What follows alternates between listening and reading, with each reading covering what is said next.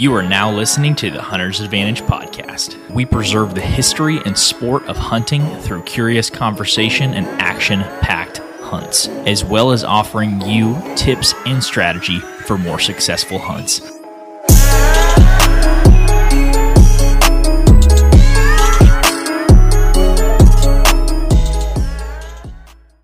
Hey everybody, welcome back to the Hunter's Advantage podcast. This is episode number 118. I named it wrong when I was putting it on this episode, but it's fine. 118, and I am joined by Hunter Williamson, aka Hunter 50. What's up, dude? How's it going, man? I'm doing fantastic. I'm sure you're doing fantastic too. Are you finally back in Memphis? Yeah, was gone for like 10 days. Something crazy. Just I hadn't slept in my bed in almost 2 weeks. Did you sleep on the ground? We slept on pretty much a version between like a cot and a mattress. Okay. For like 6 or 7 days. Beautiful. Well, yeah. For anyone that doesn't know Hunter, you've seen him in some of our YouTube videos. You're in a lot of our YouTube videos, especially from the last season. But first time on the podcast. Yep. And one of the reasons we wanted to get you on is because you just had a very interesting hunt up in Idaho, black bear hunt. So everybody that usually comes to the podcast wants to hear about like whitetail hunting. So this episode is very off the wall. So if you guys don't like bear hunting, move on. But I'm sure you're going to enjoy it. Yeah. I mean, I got some stories about whitetail hunting, but nothing like that black bear. Nothing like a bear. When did you and your dad decide to do the Idaho black bear? How did you guys even stumble upon that? It seems like kind of off the wall. So he's wanted to hunt Western a long time. I mean, with his experience in Alaska hunting black bear and grizzly, he had never shot one himself. He had, kind of had to back up other people. Yeah. And so he was like, I've never gotten to shoot a bear. And he's starting to get to the age where, I don't really want to have him hiking a bunch. Like he's still in great shape. Like he weighs less than I do. But, I didn't know how many years that he was going to be able to do this. And so, me being able to do this with him was great. One of our contacts for some of the guided hunts he goes on in Texas has a really good contact in Idaho. And he was like, hey, they just absolutely find them. They find them regardless of the conditions. And obviously we saw that because how bad the forest fires were up there. Yeah. But so when did you guys decide like, hey, we're 100% going to do this? It was like midsummer, right? Yeah. I saw him for Memorial Day. I went down to Houston and saw him for about 4 days. And he was like, I'm thinking about hunting a black bear. And I was like, well, if you do, I want to come out and get to do that with you. And so right after Memorial Day, he booked it and told me the dates that we were going and got after it. So you weaseled your way in there with a little father-son action. Like, oh, Dad, I just want to go with you. I wish you'd just take me. Yeah, dude. I swear that every time him and I end up getting to hunt together, it's always public land. Like it's never like high fence. It's always just public land grind. And it always gets the joke because, Megan, my sister, gets to go on these, super exotic fun hunts. Like got to go to Australia and kill stags, but I got to, go hike 8 miles a day and go chase after bears and elk with him. Hey, what's funny is, so we just released a video on our YouTube channel, that public land buck from last year. Mm-hmm. And it was hilarious because I thought about that. We were all hunting public land like all October last year. Yep. And we went down there the first week of November, and your dad's just like, I'm going to come. And like we invited him and he came, showed up, shoots a deer. What was it, like first sit? Yeah. So he's got the horseshoe. Oh man. Like had an 8-point trailing a doe and then had, the little fork and horn that he shot right after that. Just, 10 minutes after him. He's a public land monster. He is, man. He's killed a lot of deer on a lot of places in a lot of states. So you guys went to Idaho, and you guys went the public land route, so that it's an outfitter that outfits on public? Yeah, all public out there.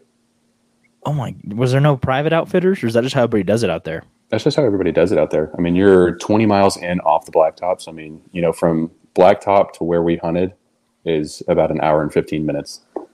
Of just driving. To get in there. Oh yeah, just to get in there. So talk me through the beginning of the hunt. Obviously, you guys went with rifles. What did you end up bringing? Like, did you bring a 300? Of course. Like, I have a TC Encore that's got a VX5 HD on the top of it that shoots, of course, 300 Win Mag. 6 Hour Elite Hunters, 180 grains, one of the best bullets out there. Big fan. And So we decided to bring those. I mean, I think that's one of the better all around big game rifle rounds. And flew into Missoula on Labor Day, stayed one night in Missoula, and then drove up on Tuesday and came back down the next Monday. So how did it work, like getting back into the backcountry? Did you guys have to drive a long ways and then get out from there? Or did you like, hey, this is the trailhead, let's get to walking? How did you guys get in there? So you have to drive pretty much all the way in there, and then they have a base camp that you get to station yourself at from. And then, you kind of have some trailheads you can drive to, but there's a lot of them that, you have to hike into. Were you guys doing wall tents? Yep. Oh, so this is one of those kind of hunts. You guys were kind of pampered. Oh yeah. I mean, it was really weird because I've never had such a swing in weather. I mean, it was a 50-degree swing day to day. So it'd be 35 in the mornings and then 85 in the afternoons. And so trying to bring clothes for that, it's impossible.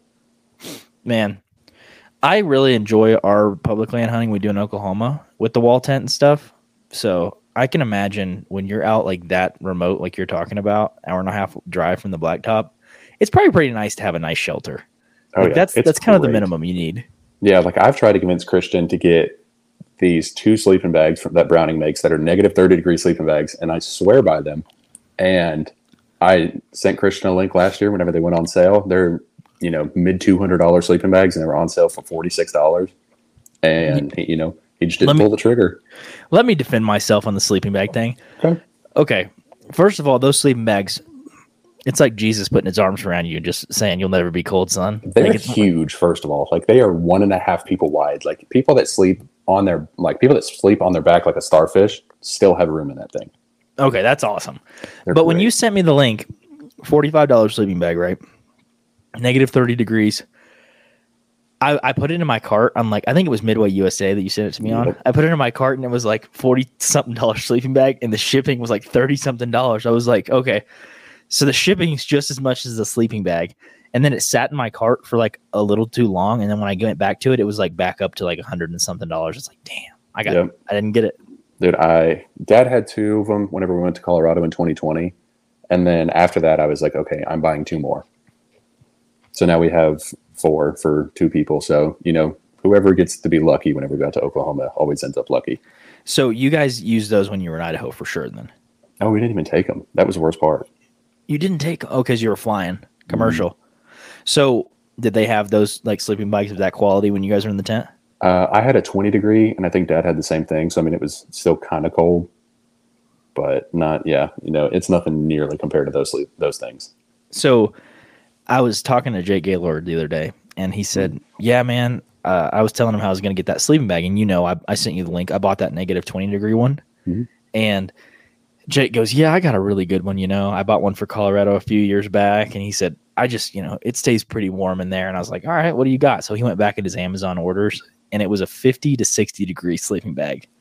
And I was like, that might not be bad in Oklahoma, but if you go to Nebraska or like places, or like you're saying, Idaho, you're going to freeze your face off. In Nebraska, dude, I've never been colder in my life. The entire night, it's like single digits, 60-degree winds. And at night I'm going, yeah, like you are literally just like praying to see the sun again. Like you're saying, though, the swings in the weather temperature in Nebraska, it was like in the mornings, it'd be single digits. And then at midday, it's 50.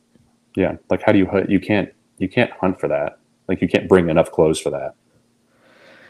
You can. You're going to be paying for extra luggage, though. Oh, man. It was brutal enough as it was.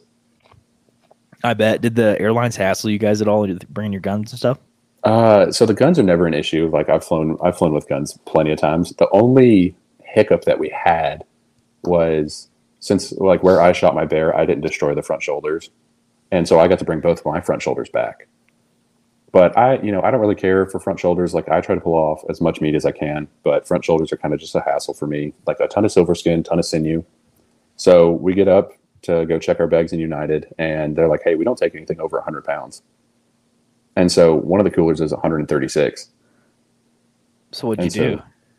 I had to sit there in the Missoula airport at about 5 o'clock in the morning with about 45 people waiting, and pull 2 of these front shoulders out, walk them outside, and then find somewhere that I could, go put them in a garbage can. Oh my And so God. I walk back in, and after digging through these garbage bags, like my pretty much from elbow down is just covered in blood, and I'm just sweating because I'm like digging through these, and it's hot inside the airport, and I'm like, man, I just want to wash my hands, and I just want to get on the flight. So that's how you travel with that meat, is legit in coolers? Yeah. If you're going to fly out somewhere, I would always recommend, like, you're going to fly into a normal sized city, go buy a decent igloo cooler from Walmart, find a grocery store in town that sells dry ice, and don't fly there with the cooler, but just buy it whenever you get there and then fly back with it. That's not a bad idea. Oh, it's solid. Especially with the dry ice. It's going to keep it cold enough for you to get home. And it's a lot lighter. Yeah, that's true. So you guys got in the wall tent day one. You said you got there on Tuesday. Yep, got there Tuesday. Got to hunt Tuesday afternoon, and then just ran from it. Ran from there. What did the hunts look like? Like waking up, break of dawn, getting to a glassing point? I mean, I saw some of the contour you guys ran. It looked insane up and down. Yeah, so that's why I say, I've hiked a ton of places in my life. Like I've lived all over the place just from the Air Force for my dad, and Idaho by far has been some of the roughest country that I've had to hike through. I mean, there's a ton of deadfalls. All of the shelves and all of the mountains are like 45-degree slopes. They're just tough.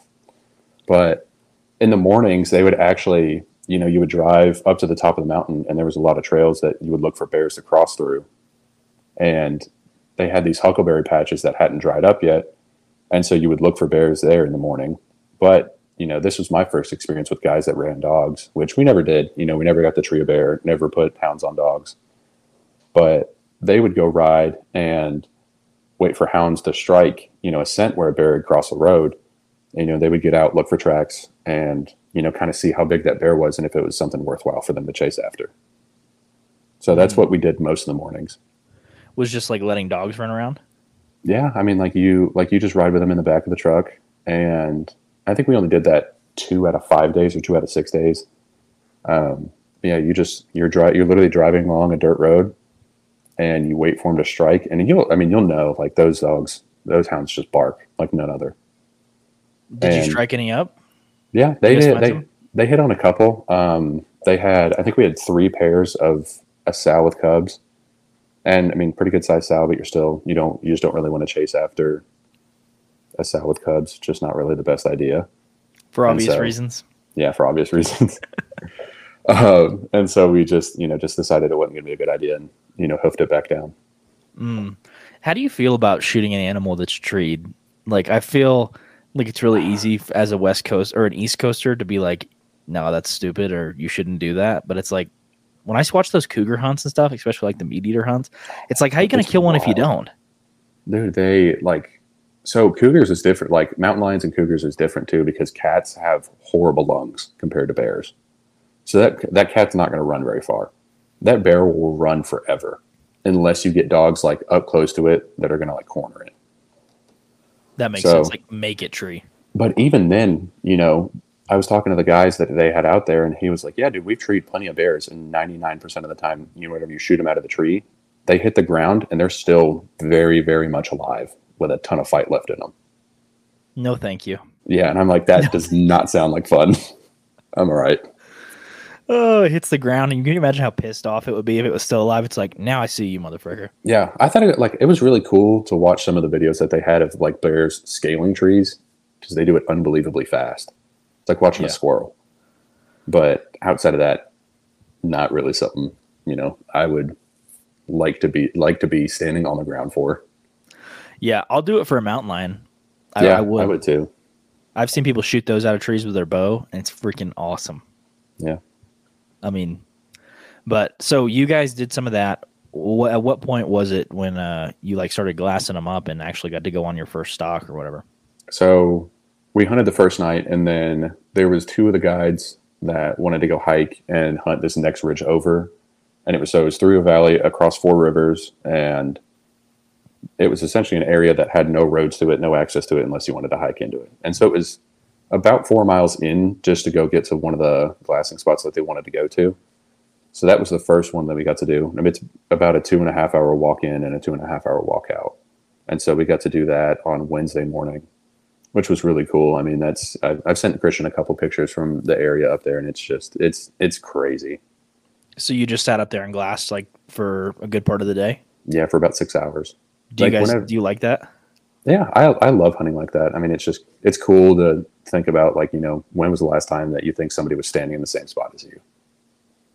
That's a good point. I mean, when I'm in Snowmass right now, so right outside of Aspen, but it's just like even taking a step out the front door, I can see miles and miles and miles, and it's like, man, when you're deer hunting, a lot of times, especially where we hunt in the mountains for deer, it's like, dude, you can't see 50 yards.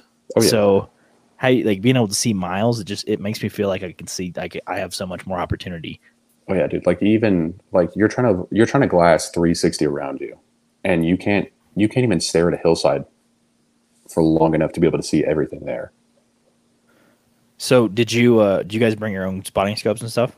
Yeah, I think we had a Redfield one that one of the guides wasn't using, and so I borrowed his, and so I had a set of sticks that we went up with from there, and then I have a set of Alpen 10x42s or 10x50s binoculars that I love. I actually prefer those over my Vortex ones, oddly enough. Hot take. So did you end up glassing up any bears on your own, or did the guide get you guys? We never didn't even see an animal that day. Like, we thought it was going to be, at least catch a couple, like a lone bull or two, pre-rut, catch a mule deer, catch a bear, something crossing, something traveling, and never did. Is that kind of like discouraging when you get out there and you're like, man, I can see miles in each direction and I don't see a soul, not a rabbit, not a bear, not a deer, not an elk? It is, because I mean, the next ridge that you're going to be able to hike over, it's going to take you another 3 hours to get there, and that's horribly hard country to get through. So I mean, you have 4 feet of deadfalls that you have to climb over everywhere you want to go. What part of Idaho were you guys in? So we did Lolo Pass and then went west from there along the Lochshaw River and then north into the mountains. Okay. And so you essentially you go from Missoula and head southwest, and you're about 2 hours to the turn point to get up in the mountains. So you guys didn't see anything on Wednesday. When did you finally get into them for the first time?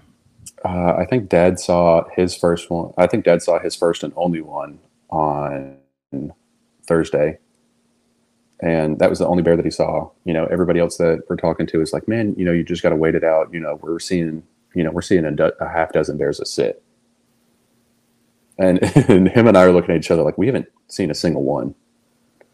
And was there other hunters in camp and stuff? There was 3 guys that left a day after. They stayed until Wednesday morning. And there was a guy that was there that had shot his bear the day before we got there, and he stayed for the entire week just because he wanted to stay. And then the day before we left, we had 2 elk hunters come in that were bow hunting. But you hadn't even seen an elk out there. We had had one bugle at us. Sorry, I got to grab some water. We had one bugle at us on Tuesday whenever we went and hiked.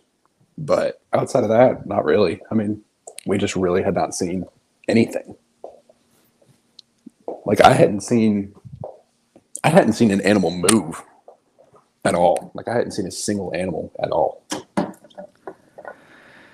Man, yeah, that would worry me. Especially, I feel like it puts you in this certain mindset when you go on a guided hunt. Like, I've been on a few, especially for whitetail. Like, I've been on for ducks and geese, and then for whitetail. And it's like when I go on a guided hunt for whitetail, I kind of get on that scarcity mindset of like, okay, the first thing I see that's legal, I need to shoot, because it's like I paid all this money, I went all this way, I took this time off, and it's like I don't like being in that mindset. And if I was out there and I wasn't seeing animals, like, and everyone else like, oh, I'm seeing half a dozen or something, that would put me in a bad headspace. Oh yeah, and I definitely got to that headspace because I think I had the night that I shot my bear. I think we had one more day to hunt after that, and that was it. So were you with your dad when he shot his bear? No, we were hunting different sections, and I actually shot my bear at the same spot that he shot his 2 days later. Okay. So what was the story on his bear? How far of a shot? What did he find it from like miles away and have to stock up on it, or was it just pretty close to him? No, we had a section lower down the mountain. It was about a 45-minute drive just to get to it. And it was just where two ridges met. There was a little saddle that a lot of bears just love to cross. And so you would catch them for a couple minutes and, you would get some consistency, but you're always getting traveling bears. Mm-hmm. And so that's what both of ours were. Was on that one saddle. Mm-hmm. So were you guys sitting there just waiting for him to come through because you knew this is a crossing? Or do you wait till you see one and then kind of move closer? Yeah, you're just waiting, hoping that one's going to cross right there. And you shot yours. You texted me. Well, first of all, you just sent me this blatant picture of a bear sprawled out, like just dead from behind. I was like, oh, okay. Couldn't even pose with it. But anyways, you said you shot yours at 93 yards. Did you wait for it to get that close, or did it just pop up on you? So he came up and got to the top of the saddle, and that's exactly where 93 yards was.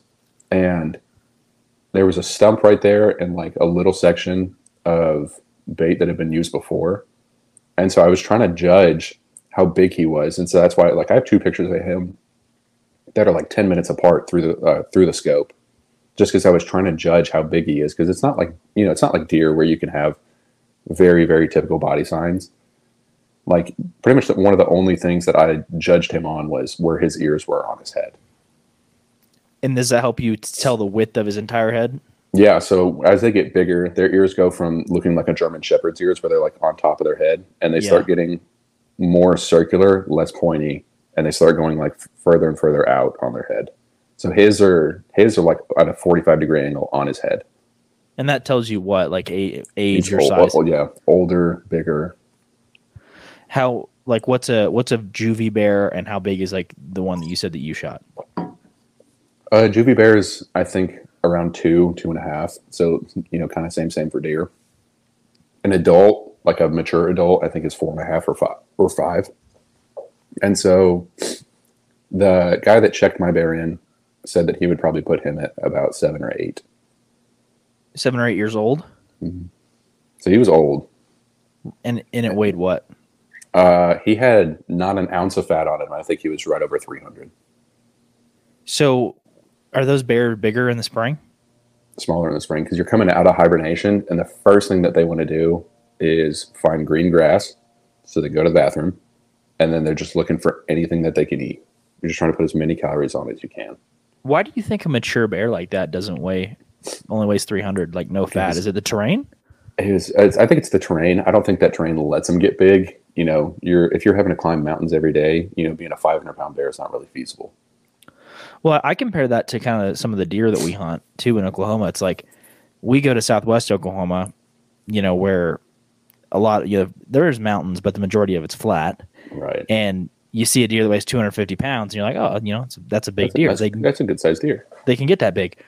You shoot a deer down in public in the mountains in Oklahoma, on the other side of the state, and it's like, dude, if that deer weighs 140 pounds gutted, that's a big deer. Yeah, like their bodies aren't very big. Like seeing a deer 200 on the hoof is like, wow, that's a really good sized deer. Yeah, that's interesting. I mean, if you were going to do the bear thing again, would you do it in that kind of terrain, or would you go a little flatter?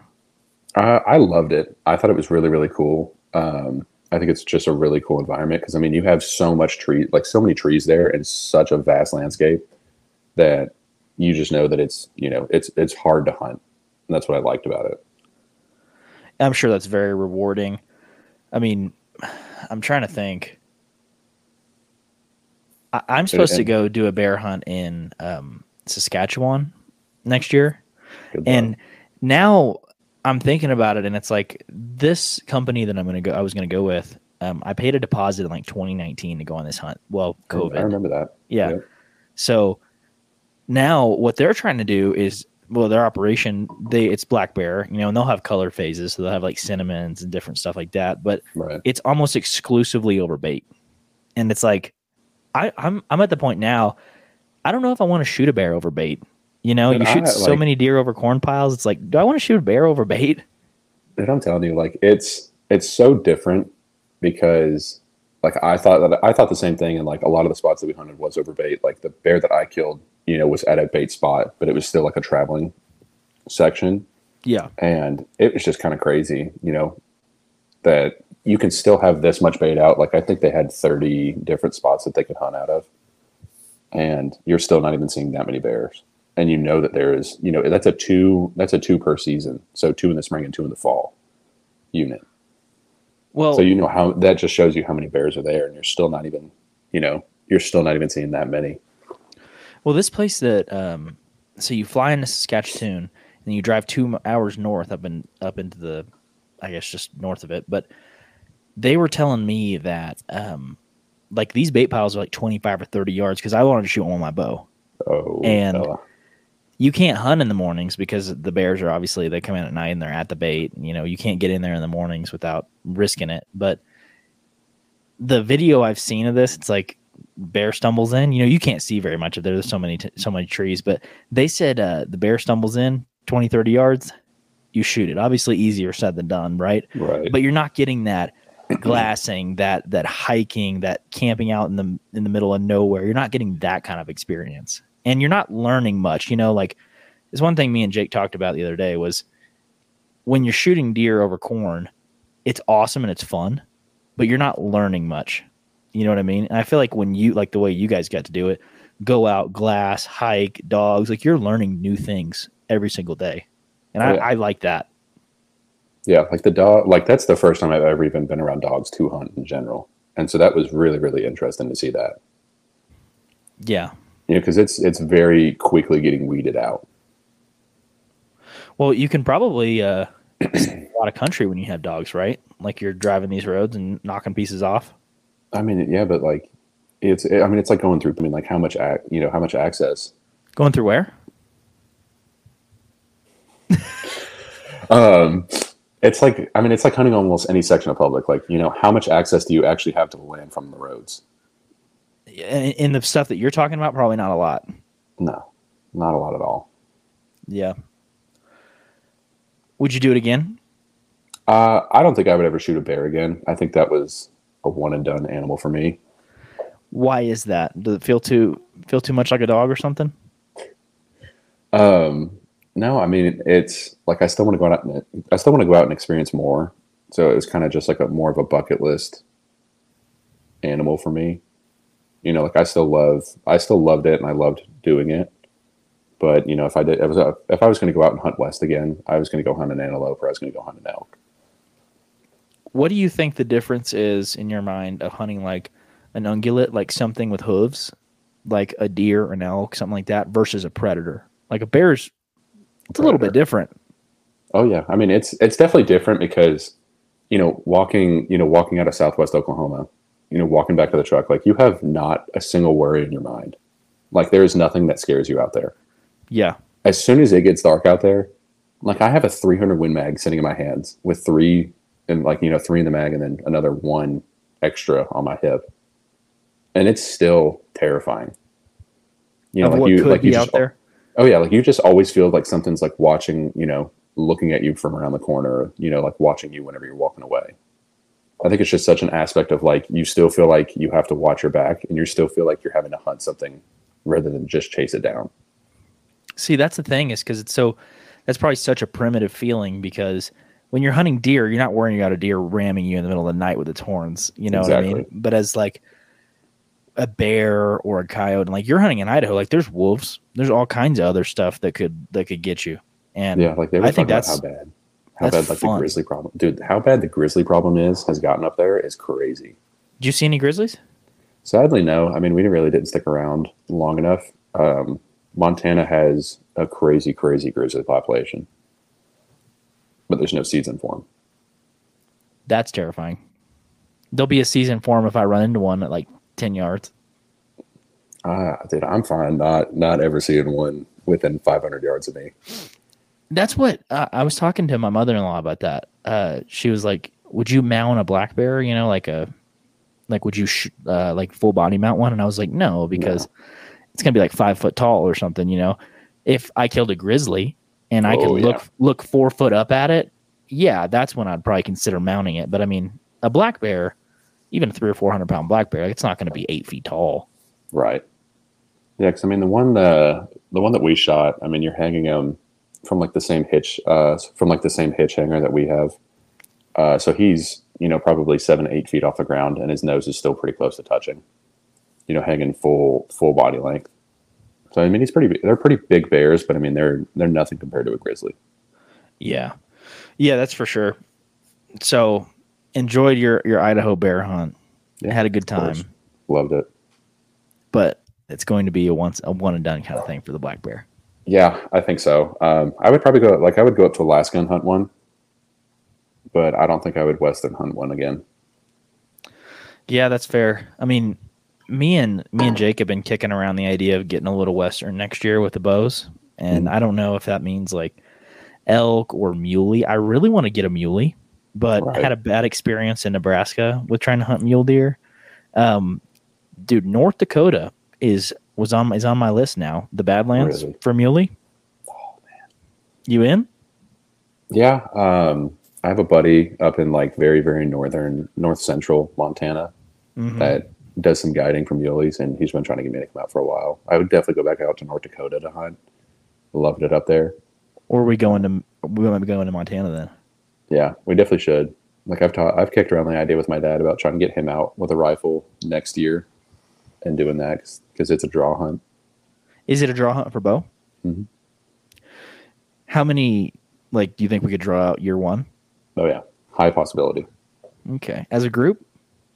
Yeah, I would say probably 3 out of 4. All right, we should put in as individuals and just let God decide. And just who's going to draw those short straw? Who's odd man out? Who's filming? Yeah, who's filming exactly? Dude, that's awesome. I'm glad you got to do something Western. I mean, I was thinking about it. Just out here being in Colorado and then living in Georgetown, Texas. It's like, dude, everything's so flat. And you get out here and you're like, different. You're like, dude, I just feel alive out here. Like, it feels wild. Oh, yeah. Dude, what? Like the one thing that I like gathered from this trip was, what's that? That my next like big hunting purchase is going to be a super super nice set of boots, like a set of Crispies. Really? Oh man, it's night and day difference. After walking that much, you're just so tired. What were you using when you were there? I have a set of Irish setters that I got back in 2015. So I mean, they're old, they're beat up, they're not as waterproof as they used to be. Yeah, and the sole, like the insoles on them are flat pretty much, and so I think it's just time for an upgrade. What do you think is the like lack that you had in those boots while you were there? Is it like ankle support? Is it tread? Or is it all the above? Yeah, ankle support and tread. I mean, obviously, like I about snapped my, I pretty much did snap my ankle 2 times while I was out there, on one hike, and then had to hunt on it for the rest of the time. So definitely ankle support. Like I probably wouldn't get another set of mids. I'd probably go for highs. Really? Oh yeah. What else did you learn? Like, did you learn anything about spotting and stalking? Did you learn anything about glassing? The guides, any tips that people can take away? Yeah, one of the big tips that I got from the guides was, you really like having a set of like stationary sticks for a spotting scope, especially, and maybe even binoculars, just makes you take so much more time to sit there and glass every hillside because you're just always going to miss something because it's so far away. Mm-hmm. Like just taking the time, slowing down. You're going to be out there for a while. You might as well pick apart every hillside. That's interesting because when Jake and I were out in Colorado elk hunting for archery, it seems like we would sit down for like 30 minutes, and glass around, and we're like both getting antsy. We're like, oh, we don't see anything. We got to get to the next spot, and it's like you're not learning much sitting there for 30 minutes. Right. Like you're not even picking apart what you're seeing. Like you're not even like understanding what you're seeing. Yes. That's so different though for someone that's used to sitting in a saddle or a tree stand. Like it's the same sort of patience, but you can get up and move when you see like, okay, target acquired. Right. It's very, very different.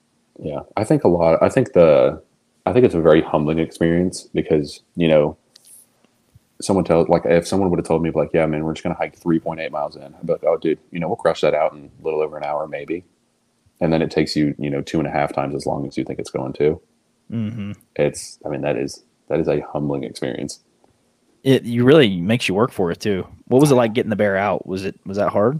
Most of my drag for that one was a downhill, and so I'm ecstatic about that. But they don't field dress them, which I thought was odd too. Like they don't gut them in the field just because they don't want to put that on that same crossing and kind of push everything else off of it. So you're dragging out a 300 something pound bear with backpack, sticks, rifle, full 9 on your back, and you're having to hold this bear by his ankles and just pull him out just with pure will and determination is not a good time.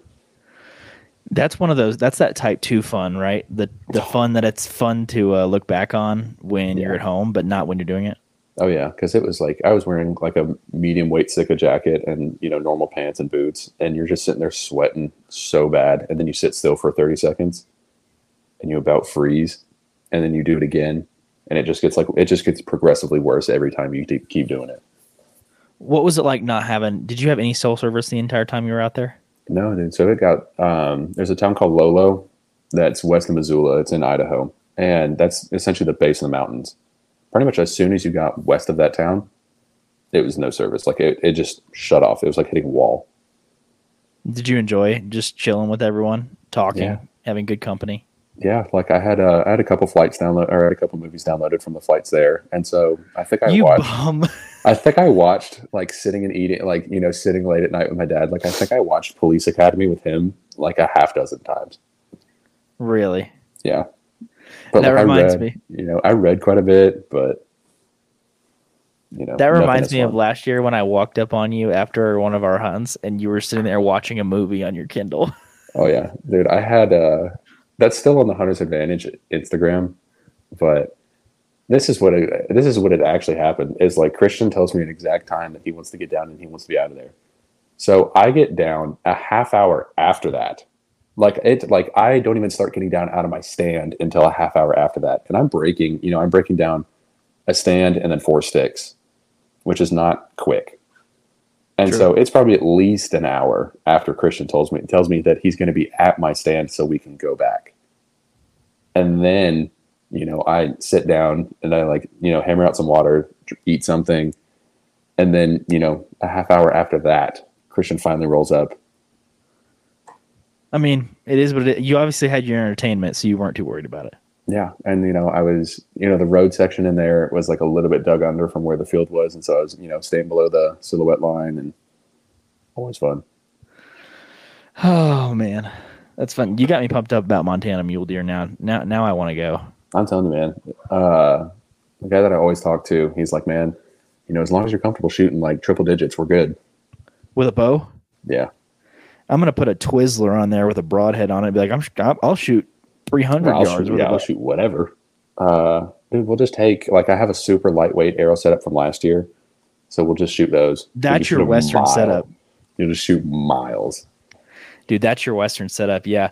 We honestly should plan on that. Me, you, I don't know if your dad wants to come for archery, but me, you, Jake, and Carol should plan on doing that Montana muley. That would be sick. Yeah, I think it would be great just because you have a local that knows it, and you already have a good amount of information coming into it. We need pins. To know. There's 4 of us and 1 of you. I think that was the biggest joke that I never understood until last year. Was someone a random person coming up to you and be like, "Yeah, man, my first time hunting here. Can you drop me an Onyx pin for a stand or something?" And we had a guy that rolled up in jeans and an Elmer Fudd hat in the middle. Idaho? No, last year in Oklahoma. In Oklahoma. Literally rolled up in jeans, jeans, Doc Martens, and an Elmer Fudd hat, and was like, "Yeah, man, it's my first time hunting out here. Would you guys mind dropping me a pin?" And it's 85 degrees outside. What are you doing out here? That frustrates me because I went on a draw hunt on the place you're talking about, and this kid came up to me. He's like, "You been here before?" And I had been hunting it for 3-4 years at this time. Yeah, and he's like, in the time. Yeah, I'm like, yes. And he's like, "Well, man, this is my first time." And I was like, "Well, about this hunt for 3-4 months. Since you got draw out and you can't make the drive over here one time to scout, you're obviously not taking it that seriously." Yeah, and he lived close too. The Elmer Fudd guy? No, the guy that you were talking about. Oh, yeah. Yeah, that's happened to us many of times, and it's like, for the most part, I will usually tell someone, like, I won't give them an exact spot. I'm like, this is what I would look for. Right. You know what I mean? I'm trying to teach you how to fish, what to look for, not here's a spot, because someone could walk in on you on that spot, and then you're gonna come and ask me for another. So, dude, like I think you get a lot of public stories like that, public land stories like that. I still think my favorite one is in North Dakota, where we hunted.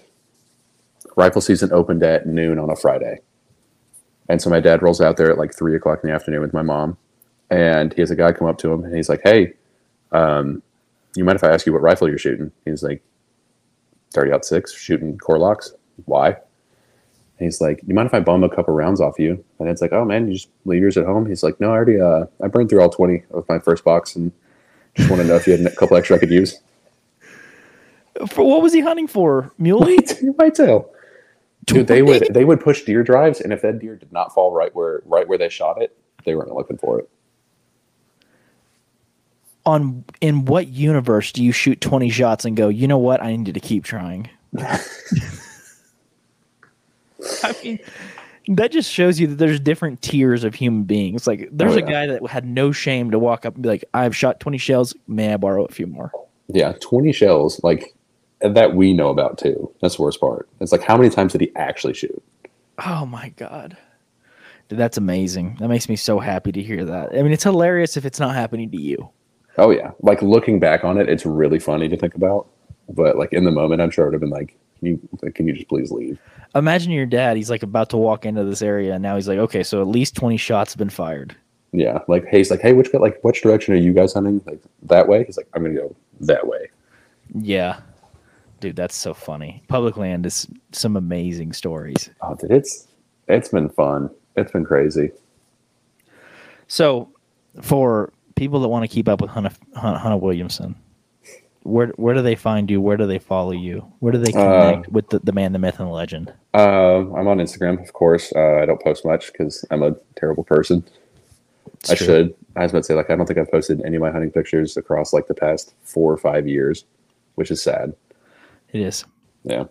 Even though Christian's got most of them. So, you know, that's true. Maybe we'll see a couple throwback pictures on the Hunter's Advantage Instagram, but we'll see. You know, Instagram, of course, Facebook, you can always look me up. You know, I'm a friendly guy. That's right.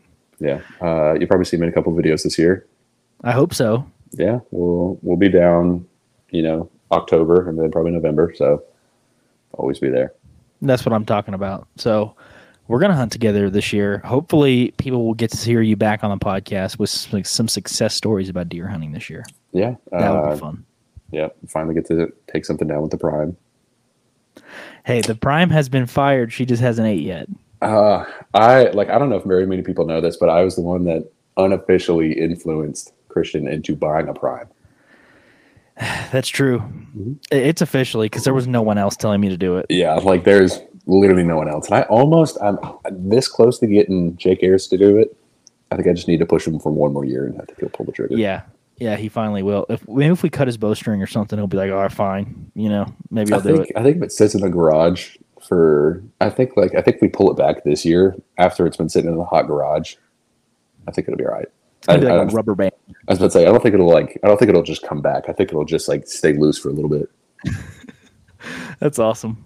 Well, cool. That was fun. We're going to do more podcast episodes with Hunter. So if you guys decided, hey, you like Hunter better than everyone else that's on this podcast, usually we're going to have more of him later, but it's not going to be black bear. It's going to be for whitetail. So we'll get one, you know, next time I see you. We'll get one filmed next time I see you. So that's right. Yeah. Well, hey, everybody that's listening, make sure to leave us a 5-star rating and review on Apple Podcasts and Spotify. Go check out our YouTube, and we'll catch you guys in the next episode.